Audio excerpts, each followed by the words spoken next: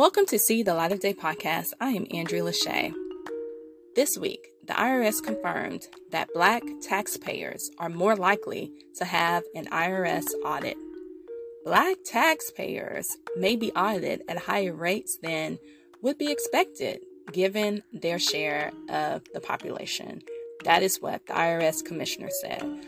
Also, he stated that the IRS has dedicated significant resources to address the problem. Black people are so tired of this. The discrimination is real. It is so real. And we all just have to do better. This is so ridiculous. This is See the Light of Day podcast. I am Andrea Lachey. Remember to love God, love yourself, and love others. Peace and love.